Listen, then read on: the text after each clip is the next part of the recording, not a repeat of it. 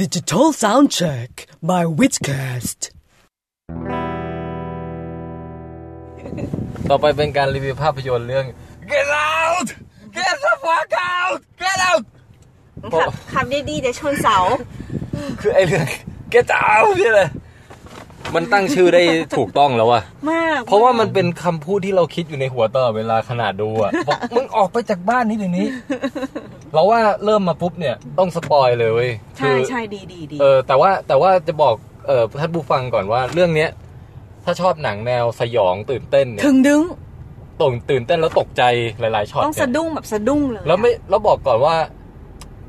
ไม่ใช่แนวหนังผีนะไม่ใช่แบบ The Conjuring อะไรอย่างเงี้ยแต่ว่าเป็นแนวแบบตื่นเต้นแบบออกโรคจิตอ่ะค่ะบอกแค่นี้พอใช่เนี่ยเขาเรียกว่าหนังแนวโรคจิตก็เหมาะแล้วที่คนเขียนหนังสือเรื่องโรคจิตเอาหน้า แล้วก็บอกพล็อตแค่2ประโยคแล้วกันว่าก็คือมันมีไอ้หนุ่มผิวดำคนหนึ่งมีแฟนเป็นผิวขาวผู้หญิงผิวขาวแล้วผู้หญิงอะบอกว่าเอาล่ะสุดสัปดาห์นี้จะพาไปเยี่ยมพ่อกับแม่น่ะแล้วก็ไปถึงก็เรื่องก็ดำเนินจากตรงนั้นคือเข้าสู่เรื่องของการ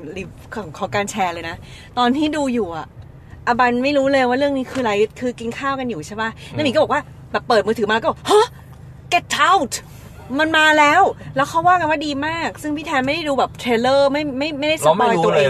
แล้วบอกว่าเพราะฉะนั้นอบันไม่ต้องรู้หรอกว่ามันคืออะไรเดี๋ยวเขาจ่ายตังค์ได้นี่จะโดนจ่ายตังค์ไหมขอบคุณครับปิดหน้าต่างก่อน1-3เย้วันนี้ไม่โดนจ่ายค่าจอดด้วยเคยมาจอดเซ็นทรัลลาดพร้าวโดนจ่ายค่าจอดตั้ง180 บาทน้ำตาร่วงเลยวันนี้สแตมป์มาแล้วไงนั่นแหละแล้วแบบอบันน่ะไม่ได้รู้เรื่องเลยว่าเกี่ยวกับอะไรเว้ย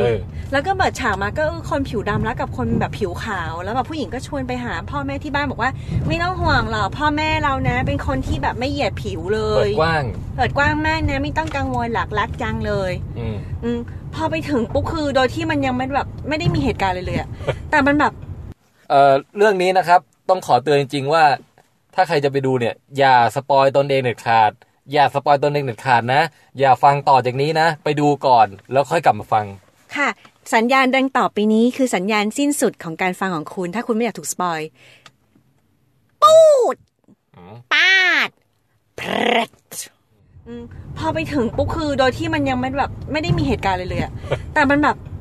มันแปลกๆคือเจอแบบตามมุมบ้านต่างๆก็จะมีแบบคนผิวดำที่คอยยืนยิ้มแบบอันนี้คือสปอยแล้วนะแฉ่งแบบแปลกๆคือ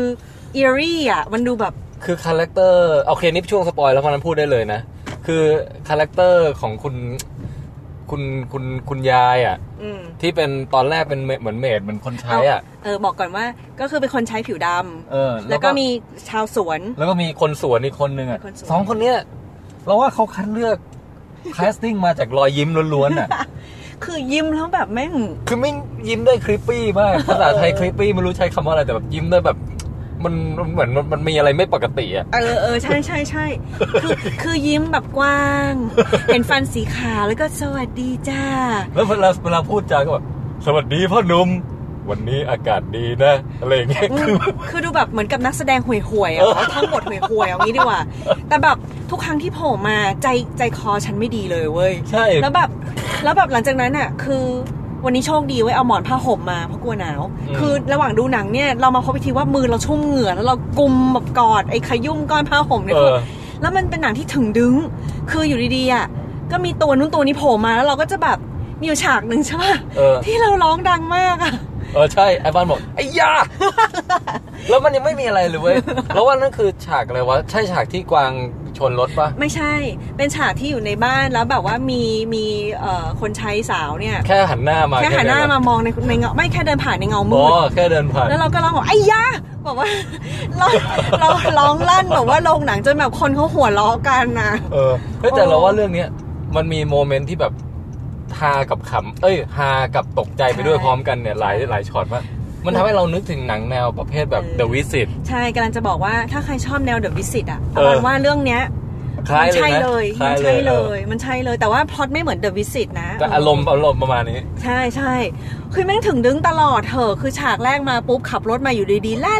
คือเราอ่ะมีสมมติฐานเสมอถ้าหนังเรื่องไหนเริ่มแบบว่าขับรถไปแล้วมันรื่นรมเกินกว่าเหตุเนี่ยแม่งจะต้องมีอะไรอย่างเช่นขับไปแล้วเจอผีอยู่กลางถนนหรือเจอตัวอะไรมาชนเงี้ยแล้วมันเป็นอย่างนี้จริงๆเกรงตลอดว่าเมื่อไหร่มันระแวงว่าเมื่อไหร่มันจะออกมาวะซึ่งก็สนุกดีนะเราว่าสนุกแต่ว่าอบันไม่เตรียมใจคือกลัวมากหัวใจแม่งแบบปรี๊ดแบบยิ่งกว่าทำแบบฮิตคาร์ดิโอตอนเช้านี้อ่ะเช้านี้คือแบบทำออกกำลังกายวัดหัวใจเต้นได้แบบ130นะเว้ยแล้วว่าตอนดูหนังเมื่อกี้เนี่ยเราแบบปรี๊ดแบบหัวใจแม่งบีบในอกแบบหัวใจมันก็อย่างหนึ่งแต่แขนเราอ่ะมันจะหักเลยอ่ะทำไมอ่ะก็มันจับแขนเราไว้แล้วพอฉากถึงดึงอ่ะมันก็แบบบีบแล้วแบบ กระดูกลั่นดังเปรี้ยเลยอ่ะเอาไปเฮ้ยมันน่ากลัวมากแต่มันตลกมันสนุกนะแต่ว่าคือต่อให้น่ากลัว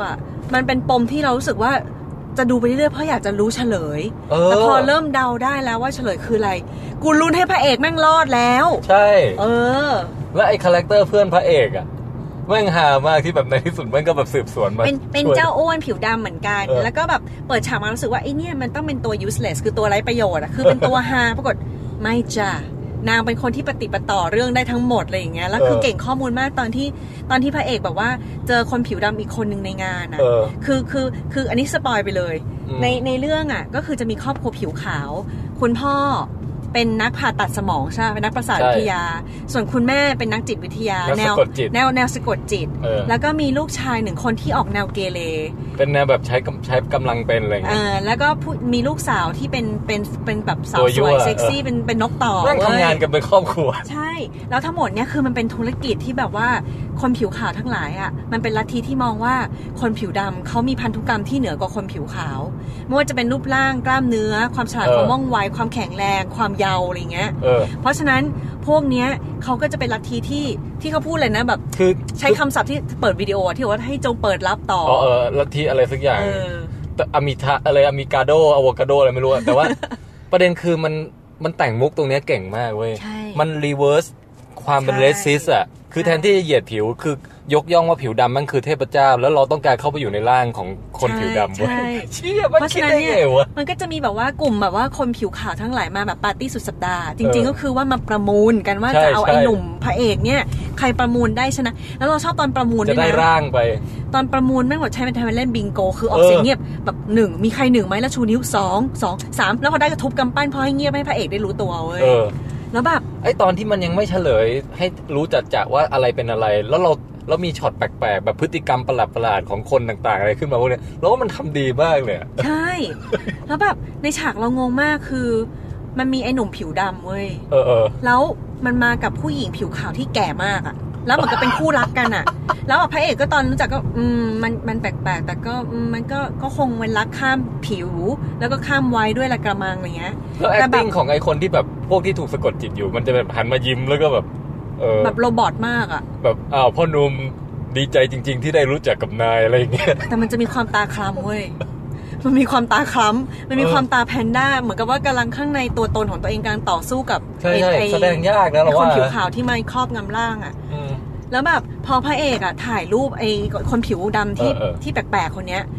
แล้วส่งมาให้เจ้าอ้วนเพื่อนของมันอ่ะแล้วเราก็รู้สึกแบบเพื่อนอ้วนมันก็คงแบบพูดมากไปเรื่อยเพื่อนมันอ่ะพอส่งไปปุ๊บ3 วินาทีแม่งบอกเลยคนนี้ชื่อคือเรารู้แล้วว่าไอ้อ้วนเนี่ยไม่ธรรมดามันมีสกิลมาเป็นแบบนักสืบคอมพิวเตอร์แบบปุ๊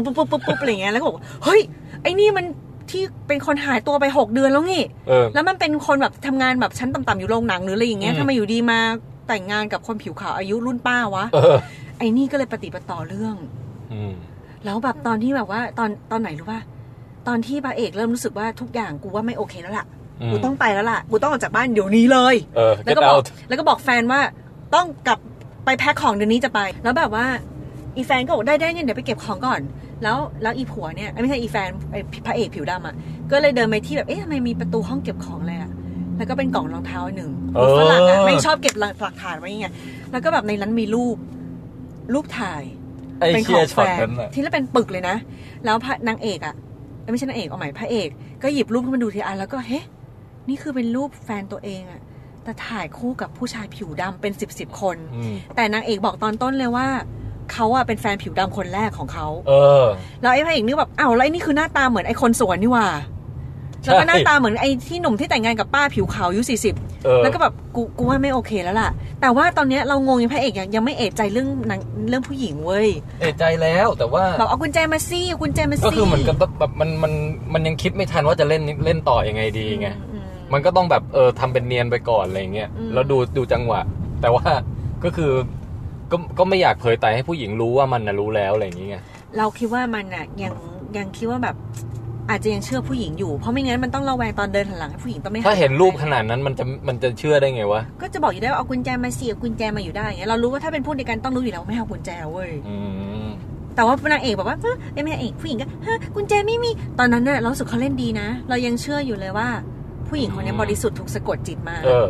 จนกระทั่งผู้หญิงแบบสักพักนึงพระเอกก็แบบทุกคนก็เริ่มลุมล้อมแบบจะออกจากบ้านเหรอจะไปเหนอจะไปทำไม รู้ไหมว่าทวยเทพอะสิงอยู่ในร่างของคนผิวดำเธอรู้ไหมว่าชีวิตมีมาไว้เพื่อทำไมแค่นี้รู้แล้วมันไม่ธรรมดาแล้วไอ้ลูกชายก็ถือไม้ม็อบมาเว้ยคือกูรู้แล้วไม้ม็อบนั้นไว้ฟาดหัวแน่นอนส่วนอีแม่โลกแบบว่านักจิตวิทยามันไม่ใช่ไม้ม็อบไม่ใช่หรอมันไม้อะไรวะมันไม้แบบเป็นเครื่องเล่นกีฬาอย่างหนึ่งอะแล้วนู้ไม้ม็อบนั่นไม้ลาครอสหรืออะไรสักอย่างไม่รู้แล้วแบบผู้หญิงก็แบบหาไม่เจอแล้วสักพักนึงก็หาไม่เจอเพราะว่ามันอยู่ในกระเป๋านี่ไงแบบหุบยิ้มคือเราก็แบบกูว่าท่าไม่ดีแล้วล่ะแต่ในเรื่องนี้นะเขาใช้ในเรื่องของระบบการสะกดจิตแบบช้อนชาคนเดี๋ยวเราไปลองมั่งเดี๋ยวกุ้งกินกกแหวกหัวแหวกคนแบบต้องคนให้มันขูดกับขอบแก้วด้วยนะใช่แล้วเป็นอุปกรณ์ชาแก้วด้วยนะน่ากลัวชะมัดเลยอ่ะแต่ฉากสะกดจิตทำดีนะเราว่าทำให้เรานึกถึงเรื่องสการ์เล็ตโจแฮนสันที่ดุ้งลงไปใต้น้ำอ่ะแล้วมันบุ๋มแบบซิงค์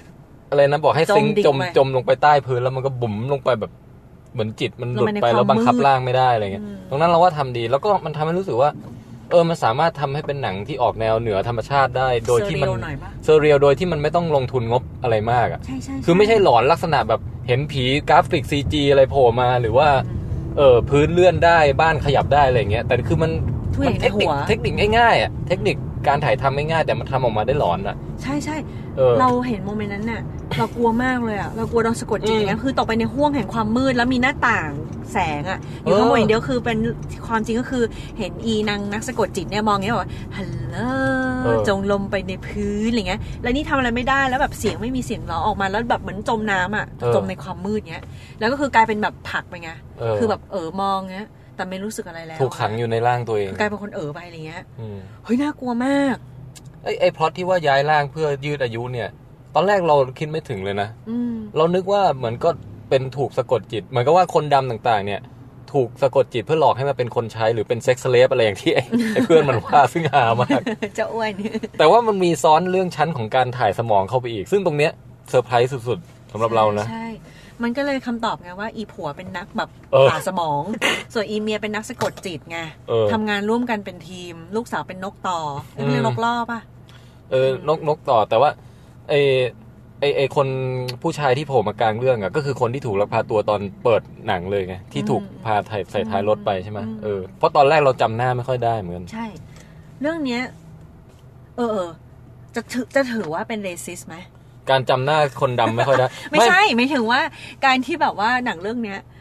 กระทำอาชญากรรมต่อคนผิวดำเท่านั้นเพราะคนผิวดำเป็นแบบร่างที่สมบูรณ์แบบของเทพเจ้าอย่างเงี้ยเป็นที่ใฝ่หาอะไรเงี้ยมันแบบเป็นลัทธิอนูบิสป่ะวะ แต่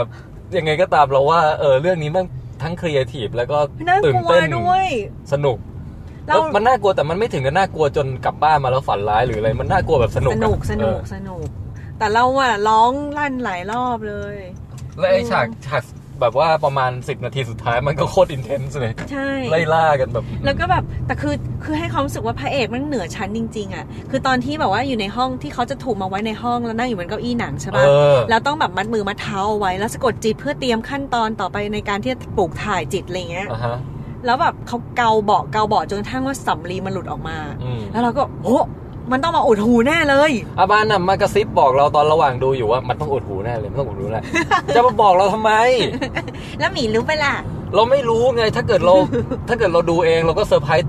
ตกใจแล้วตกเข่าฉาดแล้วแต่บันนำมาบอกเราก่อนเนี่ยขออภัยนะแต่ว่าในสุดพระเอกก็เลยไม่ถูกสะกดจิตด้วยทีวีที่เป็นแก้วชาแล้วก็เลยแบบว่าหลังจากนั้นน่ะก็คือเป็นช่วงของทาเลนติโนเลยเว้ยว่ะหลังจากนั้นคือทาเลนติโนคือพอผิวดำก็แกล้งทำเป็นสลบเหมือนถึงว่าถูกสะกดจิตแล้วสลบไปอะไรเงี้ยแล้วแบบไอ้ลูกชายก็มาว่าล่าเตรียมผ่าตัดพาไอ้นี่ไปห้องดีกว่าก็เลยแกะมัดให้น่ะไอ้นี่ก็เลยพระเอกก็เลยจากการทาเลนติโนเอาทุบหัวจนเละแล้วก็แบบเอาเขากวางไปเสียบทะลุคอของไอ้พ่อนักผ่าตัดคุณลุงที่ประมูลบิงโกได้นั่นก็แบบก็นอนสมองโผล่อยู่อย่างนั้นใช่ก็คงจะตายในเร็ววันคงตายแหละมั้งเพราะมันให้ดูว่าไฟไหม้ด้วยอะไรด้วยเนาะใช่แล้วก็ไฟไหม้แล้วคือตอนนั้นน่ะคือพระเอกออกแนวแบบอย่างที่บอกคือแค้นเท่านั้นมันกลายเป็นฆาตกรไปแล้วนะแต่เราก็ยังเชียร์มันน่ะเพราะว่าจิตคือไอ้พวกนี้มันสมควรถูกกำจัดแล้วแบบไอ้ลัทธิเบอร์เนี่ยหลังจากนั้นก็กระทืบลูกชายจนหัวเละแล้วก็แบบแต่มันมีช็อตนึงก่อนนั้นที่เราชอบมากคือมันสังเกตว่าทุกครั้งที่จะเอื้อมไปเปิดประตูไอ้ลูกชายมันจะแบบเอาตีนมายันไว้ไงแล้วครั้งสุดท้ายมั่งเกือบจะคือพระเอกเสียเปรียบแล้วไงแต่ว่าก็หลอกแบบจะทำไปเปิดประตูอีกรอบไอ้นี่ยันเข่าขึ้นมาได้โอกาสปักมีดทะลุเข่าไงถึงได้หลุดออกมาจากไอ้การแบบเอามีดมาจากไหนอะเราไม่รู้มันหยิบมาจากไหนสักแห่งมันเอาประตูที่ดอน็อบที่หลุดป่ะไม่รู้แต่ว่าคือความฉลาดคือหลอกให้มันถีบประตูอีกรอบจะได้ปักเข่าไงใช่ไม่งั้นมันสลบแล้วนะจะสลบอยู่แล้วจริงๆแล้วก็ถือเป็นพันธุกรรมเหนือมนุษย์จริงๆนะทั้งแข็งแรงคิดดูดิว่าโดนแบบมวยปั้ม MMA แบบล็อกคอจนแบบว่าเป็นคนอื่นเขาสลบไปแล้วขาดออกซิเจนเนี้ยไอ้พระเอกยังไม่สลบเลยแถมยังคิดแก้ไขปัญหาแถมแบกเขากวางหนักแล้วไปเสียบคนได้ด้วยนะเก่งจะตายอ่ะแล้วช่างสังเกตด้วยใกล้จบแล้วแหละที่คนอยากได้ร่างอนูบิสเขาน่ะแล้วสุดท้ายก็แบบว่าพยายามจะหนีออกมาจากบ้านน่ะแล้วก็ดันเจอแบบปรากฏว่าเฉลยว่าเมดของเขาอ่ะคือคุณยายใช่เป็นคุณเรียกว่ายายหรือย่าวะพ่อของแม่ของพ่อก็ต้องเป็นย่าแหละมั้งแล้วก็แบบคนสวนก็คือเป็นปู่เป็นคุณปู่ที่ปู่วิ่งว่องไวอ่ะจำได้ป่ะปู่ฉากปู่วิ่งว่องไวนี่มันคนเดอะวิสิตเขาบอกแนวเดอะวิสิตเลยคือคนแบบวิ่งอะไรรวดเร็วแล้วแบบมาอยู่ตรงข้างหน้าแล้วก็ยิ้มแฉ่งจากไปอะไรเงี้ยคือแบบทำให้งงอันนั้นนะทั้งตลกทั้งน่ากลัวกับอีกเรื่องนึงที่เป็นแนวคล้ายๆกันคือหนังของพุ่มกับสไปเดอร์แมนแซมเรมี่ที่ทำอะไรแล้วนะที่มันเป็นหนังผีตลกแบบมีอยู่ช่วงนึงอ่ะไม่รู้เลยเดี๋ยวนะที่มีคนแก่แบบจะมาฆ่าเราในรถอ่ะแต่มันจำได้เปล่าไม่ที่มีทำเหรียญตกแล้วหยิบเหรียญมาอะไรใช่ไหมเรื่องนั้นน่ะ Drag Me to Hell Drag Me to Hell อารมณ์นั้นแหละเขาบอกว่าตอนนั้นจำได้แม่นว่าไปดูที่สยามแล้วมีจอดรถที่ไอ้ตึกจำได้ขนาดนั้นเลยใช่แล้วเราก็คิดว่าเดี๋ยวดูแล้วเดี๋ยวแยกย้ายกันไปเว้ยแล้วพอดูจบคือจำได้ว่ามันเป็นรอบดึกมากแล้วหลังจากนั้นน่ะเรานอนไม่ได้เรากลัวมากแต่แบบถ้าเป็นผีเลยเนี่ยมันจะกลัวใช่ไหมกลัวมากแล้วเรื่องไอ้ Drag Me to Hell เนี่ยเอาแค่สั้นๆมันจะมีกระดุมของนางเอกที่หลุดแล้วนั่นน่ะคือเป็นเรื่องของปีศาจทั้งหมดเว้ยคือวันนั้นน่ะพอดูหนังเสร็จอะเราใส่เสื้อแจ็คเก็ตที่เป็นกระดุมใหญ่มาแล้วดูจบเรารู้สึกว่าเราเรื่องนี้เราไม่โอเคพี่หมีมันน่ากลัวมากคือมันตลกแต่มันน่ากลัวมากแล้วเราก็ทำกระดุมหล่นตรงพื้นเว้ยแล้วกระดุมมันสีเทาแล้วถ้าจำไม่ผิดคือจะเป็นสีเทาๆคล้ายๆนางเอกแล้วเราก็แบบมองหน้าพี่หมีว่าเราไม่โอเคแล้วล่ะเราไม่โอเคแล้วคือหมีต้องอยู่กับเราก่อนจนเราหายกลัวแล้วอะคือแบบมันไม่ได้จริงๆอะกลัวมากและไอ้เรื่องนี้คือพอตอนจบก็สะใจดีนะแต่ว่าสุดท้ายก็เป็นเจ้าอ้วนน่ะที่มารับเพื่อนน่ะแบบว่ามาหาเจอ motherfucking A man TSA ย่อจากอะไร security เหรอก็เป็น airport เป็นพวกตรวจรักษาความปลอดภัยที่ airport เหรอเฮ้ยโคตรเท่เรื่องนี้จริงๆคือมันก็เป็นการยกย่องคนผิวดำนะเว้ยแบบว่าสมองก็ฉลาดอย่างไอ้เพื่อนเจ้าอ้วนที่แบบเป็นแค่รปภอยู่สนามบินอย่างเงี้ยกับไขปริศนาได้ฉลาดเก่งล้ำเลยนะแต่ฮาดีว่าเราชอบมากเลยเรื่องเนี้ยเขาบอกว่าเรื่องนี้ถ้าให้คะแนนเราให้9เลยว่ะเราก็ว่าประมาณนั้นเราว่าให้9หรือ 9.5 เลยแล้วว่ามันแทบไรที่ติแต่ว่าคือเราจะเดาได้นิดหน่อยคือจะเดาได้ตั้งแต่ก็แค่นิดๆหน่อยๆแต่ว่ามันแต่ตรงส่วนตรงหลักๆยังโอเคอยู่แต่การเดาได้ไม่ทำให้สนุกน้อยลงจริงแล้วก็แสดงอะไรนักแสดงอะไรดีกันหมดเลยนะใช่ซึ่งเราแค่คุ้นกับไอ้นางแม่ที่เป็นนักจิตวิทยาใช่แต่นอกนั้นเนี่ยเราไม่คุ้นใครเลยนะแต่เราสึกว่าเล่นดีจังเลยอ่ะ ไอ้ฉากพวกประเภทแบบอย่างคนถูกสะกดจิตแล้วคุณย่าแล้วแบบมีอยู่ช็อตหนึ่งที่มันหลุดออกมาจากภวังค์อ่ะแล้วแบบน้ำตาไหลทั้งที่กำลังยิ้มอยู่หรือว่าไอ้ตอนที่พระเอกนั่งเก้าอี้แล้วแบบ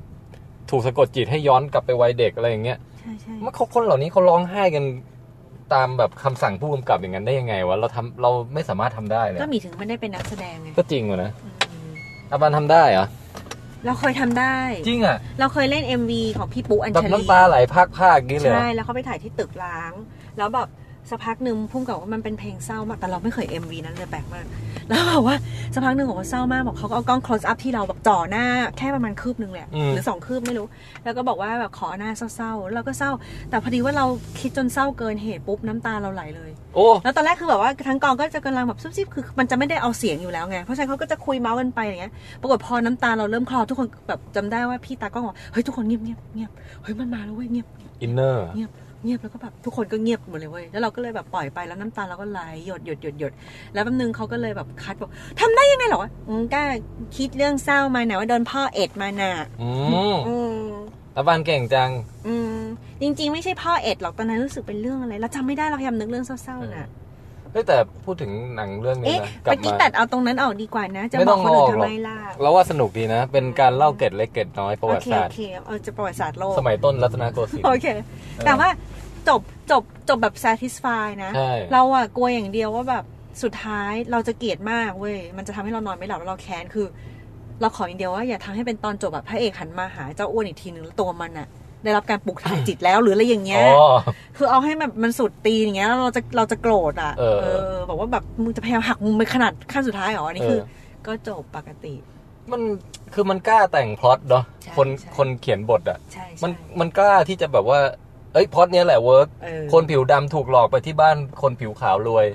แล้วถูกสะกดจิตให้กลายเป็นสเลฟ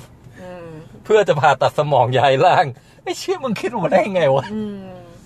แต่มันสะใจดีว่ะสุดตีนดีนี่เขาเรียกว่าแนว psychological thrill อะไรเงี้ยป่ะก็เรียกได้นะก็แนวคล้ายๆสปลิตเหมือนกันนะใช่เรื่องสปลิตเราไม่ชอบอันนี้สนุกกว่าเยอะสปลิตเราไม่ชอบเลยแล้วเราสงสารพระเอกด้วยไม่น่าเล่นเป็นอะไรเลยแต่ว่าพูดถึงชีวิตคนผิวดำที่นู่นอ่ะเรื่องนี้มันก็สะท้อนเหมือนกันนะว่าแบบไปที่ไหนก็ต้องแบบมีแต่คนพูดถึงเรื่องสีผิวตลอดเวลาไม่ว่าจะพูดในทางชมหรือในทางเหยียดหรือในทางแบบว่าพยายามจะมาคุยอะไรกับเราแต่นึกอะไรไม่ออกก็คุยว่าไทเกอร์วูดนี่ก็เก่งนะเพราะเพียงแค่เราเป็นคนผิวดำแค่นี้นึกออกป่ะแต่ว่ามันทำให้เห็นว่าคือตอนแรกเรานึกว่าพวกนี้แค่ป้อยอแบบพูดทำเป็นเหมือนชมคนผิวดำอ่ะแต่ดูแววตาคือแบบว่าอย่างคุณลุงอ่ะที่พูดถึงบอกว่าพอเจอพระเอกบอกว่าโอ้เล่นกอล์ฟเปล่าเนี่ยไทเกอร์วูดเป็นเทพเจ้าของผมเลยนะเขาหมายความงั้นจริงเพราะเขาเคยเล่นกอล์ฟเพราะฉะนั้นน่ะเขาได้แต่หวังว่าวันนึงอ่ะเขาจะได้ร่างคนผิวดำที่เป็นเหมือนไทเกอร์วูดมาพูดถึงถ้าเกิดย้อนกลับไปดูฉากนั้นก็จะโดยรู้พล็อตทั้งหมดแล้วก็จะรู้สึกว่าแต่ละคนน่ะมาพูดคุยเพื่อจะแบบว่าลุ้นว่าวันนี้จะได้ร่างนี้หรือเปล่าใช่เพราะมันเหมือนแบบแข่งประมูลกันคุณลุงกอล์ฟก็อยากได้เพราะว่าอยากตีกอล์ฟอีกรอบนึงใช่คุณศิลปินถ่ายภาพก็แบบอยากได้สายตาของเจ้านี้ที่ถ่ายรูปเก่งอะไรเงี้ยใช่อย่างนี้นี่เองใช่ตลกดีคือเรื่องนี้ก็แล้วก็มีเจ๊คนนึงที่มาถึงก็แบบมาจับแขนจับกล้ามเลยจับนมเว้ยจับกลมมันจับแขนแล้วก็แบบเนื้อแน่นเราว่าเจ๊เนี่ยแล้วมองไปที่สามีไงบอกว่า approve มั้ยสามีมันอัมพาตอยู่เนี่ยร่างใหม่ของยูอะไรอย่างเงี้ยถ้าไปดูอีกรอบเราว่าน่าจะเก็บรายละเอียดได้ใช่เนี่ยร่างใหม่ของยูนะเนี่ยโอเคมั้ยแล้วแบบมองอย่างหื่นกามอ่ะเข้าใจป่ะคือแบบอะไรอย่างเงี้ยคือแบบคือในเรื่องนี้คนผิวขาวอ่ะชอบคนผิวดำมากจริงๆเรื่องนี้สนุกมากโอเคฮะนี่คือเป็นแบบฉบับสปอยคุณอบันให้9เต็ม10เลยนะใช่อาจจะ9หรือ 9.5 เลยนะเราว่ามันเพลินแล้วเราไม่รู้จะหักคะแนนตรงไหนเลยในฐานะหนังแนวนี้นะใช่ๆเหมือนให้10ก็ไม่กล้าให้เพราะรู้สึกมันเพอร์เฟคเกินไม่รู้ทำไมเหมือนกันก็นั่นดิมันเหมือนกับแบบว่านักวิจารณ์ต้องเก็บคะแนน10ไว้แบบให้ได้ครั้งเดียวในชีวิตอะไรอย่างงี้ป่ะนั่นน่ะดิอย่างไรก็ตามเรื่อง Get Out ชอบมากค่ะแนะนำให้ดูนะเรื่องนี้สนุกค่ะไปละบายถ่ายรูปใส่แฟลชพี่หมีดีกว่าแชะติดตามผลงานอื่นๆของพวกเราทั้ง Vidcast, Moviecast, Thronecast และอีกมากมายได้ทางเว็บไซต์ vidcastthailand.com และทางแฟนเพจ facebook.com/vidcastthailand ครับ